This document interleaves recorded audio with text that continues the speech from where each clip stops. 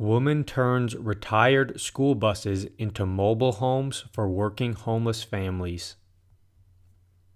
In 2017, Julie Atkins launched a nonprofit Vehicle for Changes that offers retired school buses to transform into mobile homes with bathroom and kitchen for working homeless families. Story found via Good and Kind Clothing.